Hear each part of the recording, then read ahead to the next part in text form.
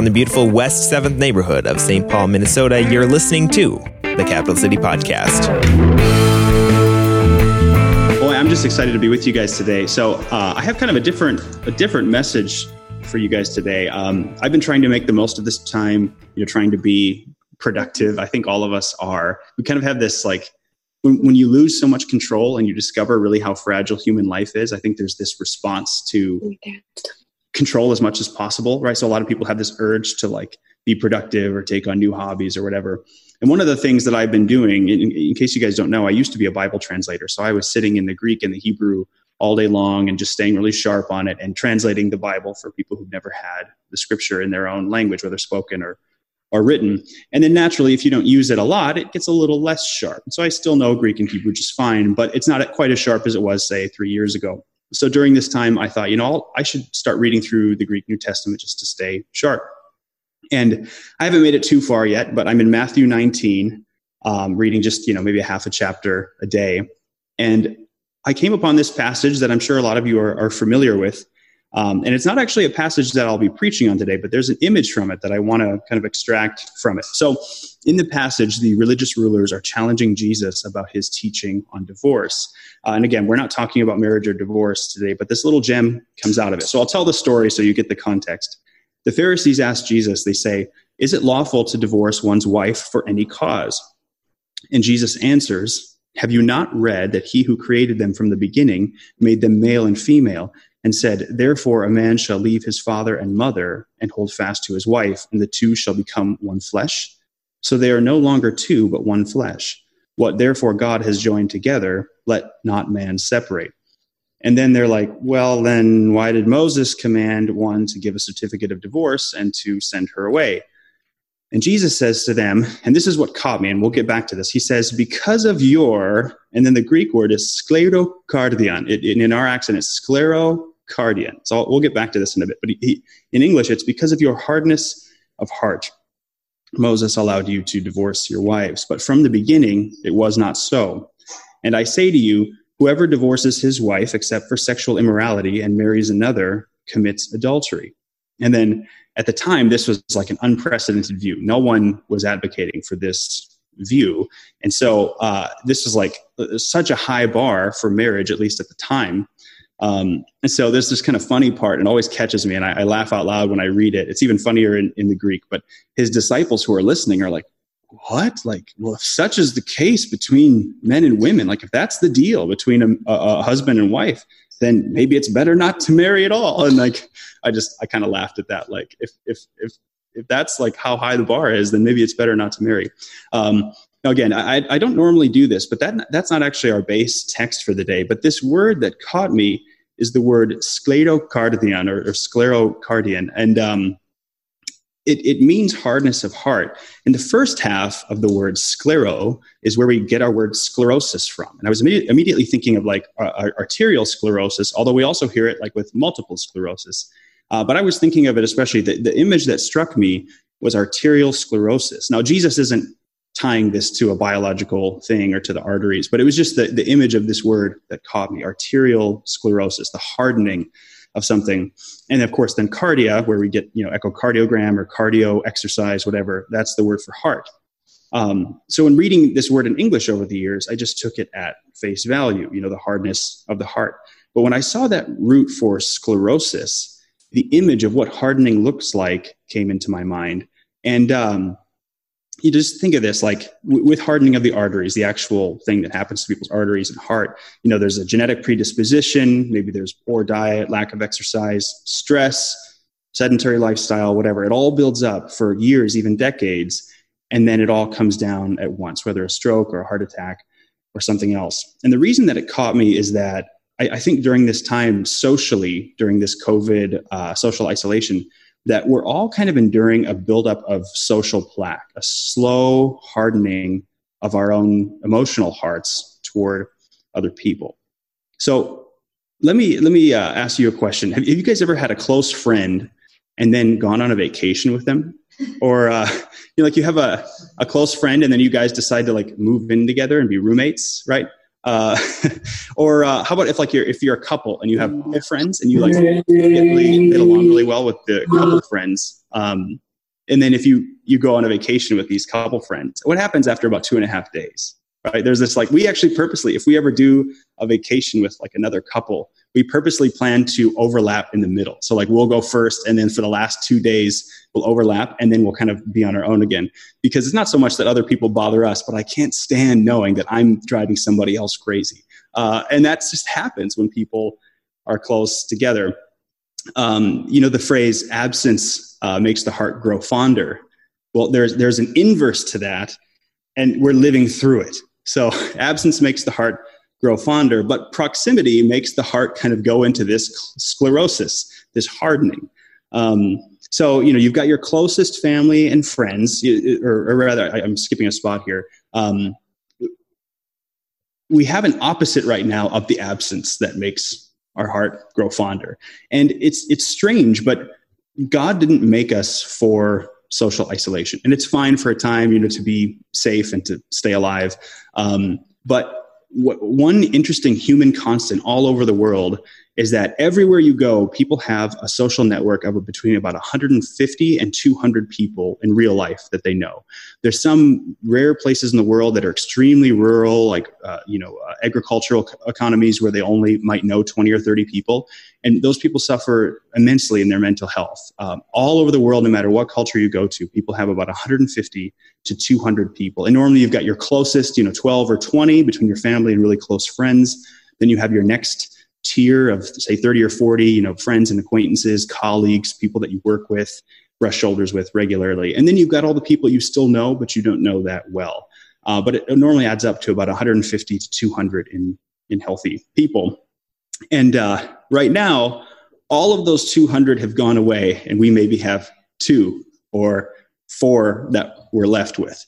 And so if this absence of the heart absence makes the heart grow fonder, then this proximity can bring a hardening or sclerosis. And being around the same people hour after hour, day after day, trying to work, rest, and play with the same people can be exhausting. Now, before you worry, don't worry. Aubrey and I are doing just fine. I have my kids in mind, though.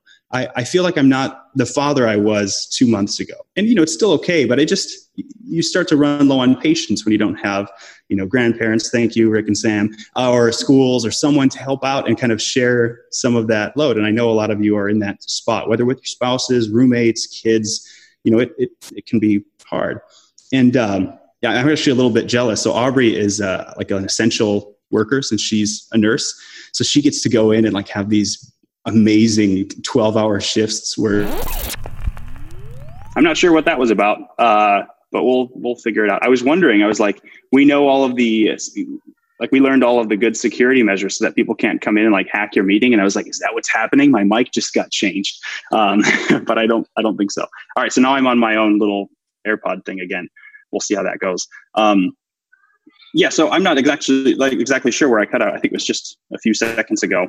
But just saying that it's especially easy to let plaque build up during a time like this, to harden our hearts slowly over months, years, weeks, even decades. And then all of a sudden we snap and something happens, in our family or in our marriage or with our parenting or with our own parents in that relationship.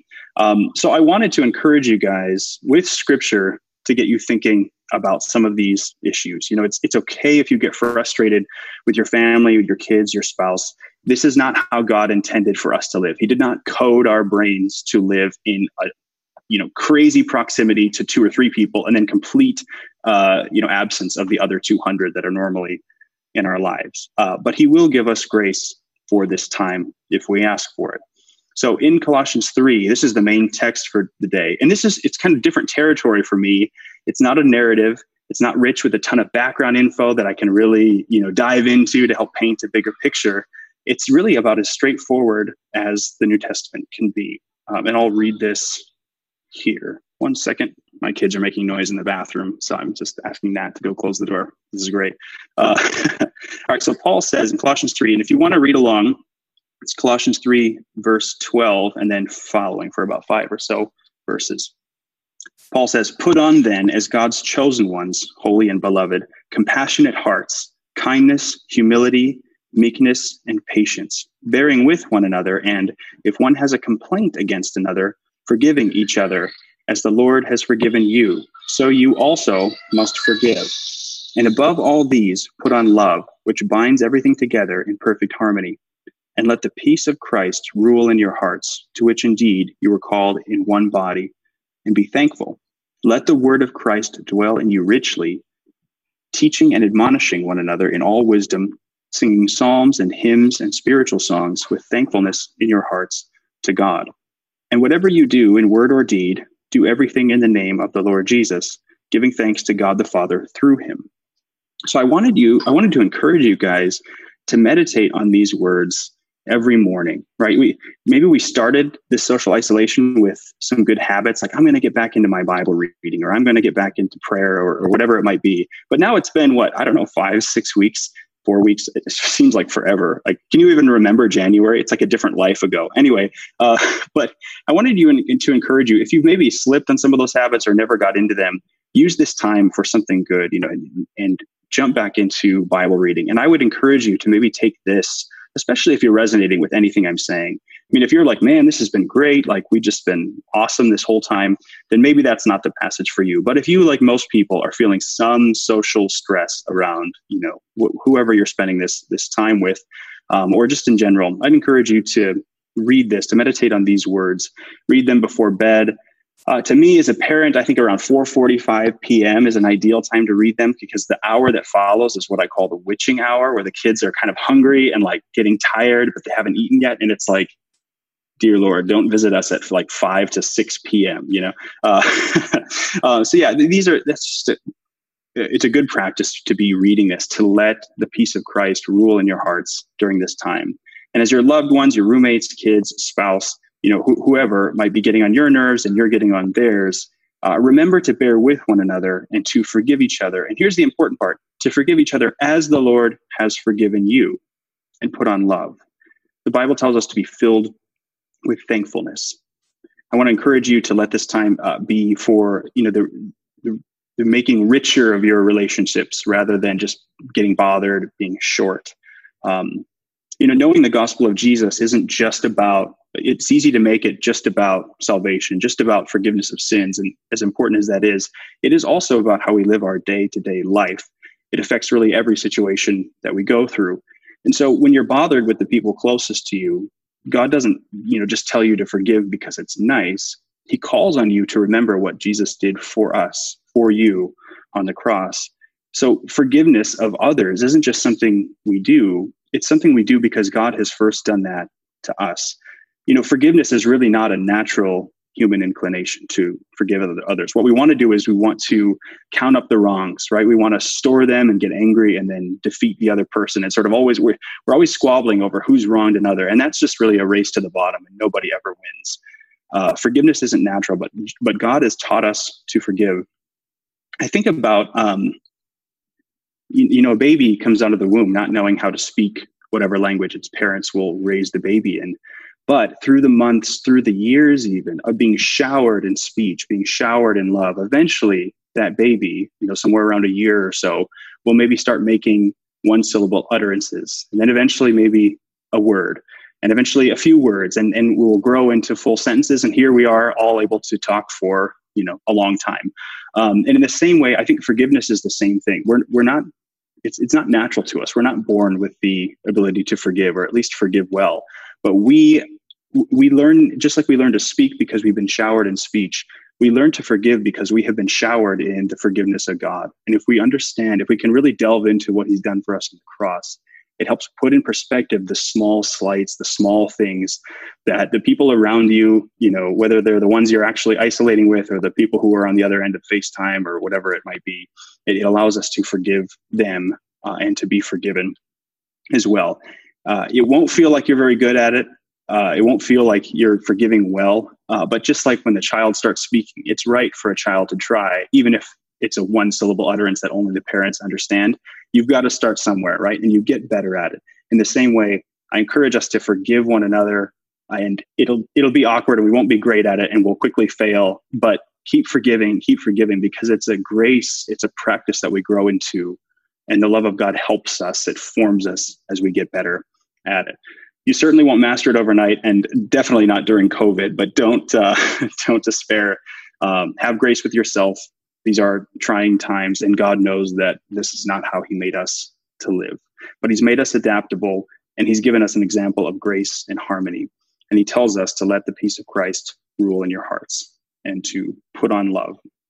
So also, think about this. The passage says that these people who we can quarrel with are called in one body. It says that they too are members and organs within the body of Christ. And so from God's perspective, for us to be in discord, for Christians to be quarreling with one another is kind of like a body warring against itself. It's one member in a body warring against the others. And in a way, that's a different kind of sclerosis. That's kind of like an autoimmune disease, like multiple sclerosis, right? It's to have members within the same body fighting each other. Christians in a quarrel kind of is like, in a sense, an autoimmune disease of the church, an autoimmune disease of the body of Christ. And that's why I think so much of the New Testament centers around resolving disagreements between Christians. Jesus said that we would be known by the love we have for one another. So this is my challenge to you. Be known by your love for one another, even the ones you're on quarantine with during this time. Put on love, put on Christ Jesus, and let harmony reign where stress has reigned before. Meditate, even memorize this passage in Colossians 3, starting in verse 12, until those words, those phrases start to bathe your heart and your mind. There's a strange thing that happens when you memorize scripture. Reading scripture kind of shows you the right way, but meditating and memorizing it will actually change the way you think. So like if you read a passage of scripture, you're still yourself, but you've just read scripture and you're like, okay, I know what the Bible says I ought to do, but you're still feeling, in a sense, like you. Whereas if you memorize scripture, it actually starts to change your very base nature. Your very impulse will actually start to change. Like if someone slights you or wrongs you, if you've been spending time memorizing scripture about forgiveness, you actually have a visceral reaction that's different. Even when you're not thinking about scripture, just the way you respond is different. It does change you. It's like water over rock for hundreds of years will cut a channel in the rock. And it's the same way with memorizing scripture. If you let your brain bathe in that, it actually cuts new channels, new sort of neuron pathways in the way you think. That's actually backed up by science. People who meditate and pray and memorize scripture, actually their brains form different connections as to how to respond to stressful things or whatever you're meditating on. So consider that. Forgive one another as God in Christ forgave you. Let me pray to close us, and then we're going to break out into discussion groups again, and I'll send those questions out. So let me pray, and then we'll talk about the next stage in just a second here.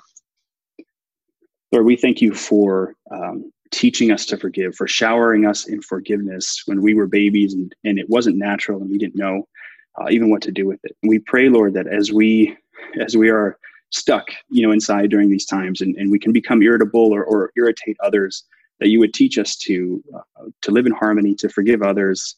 Help us to know that this is an extension of what you did for us on the cross, that it's an extension of the gospel, that if we know how much we're forgiven by you, we ought to forgive others as well.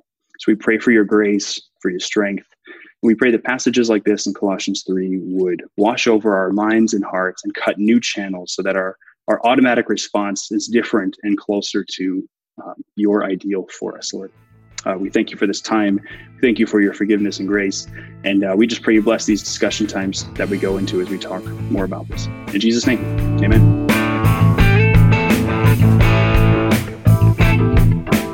This is a project of the Capital City Church in the West 7th community of St. Paul, Minnesota. Find us on Instagram at Capital City Church, STP, or visit our website for more information at capitalcitystpaul.com.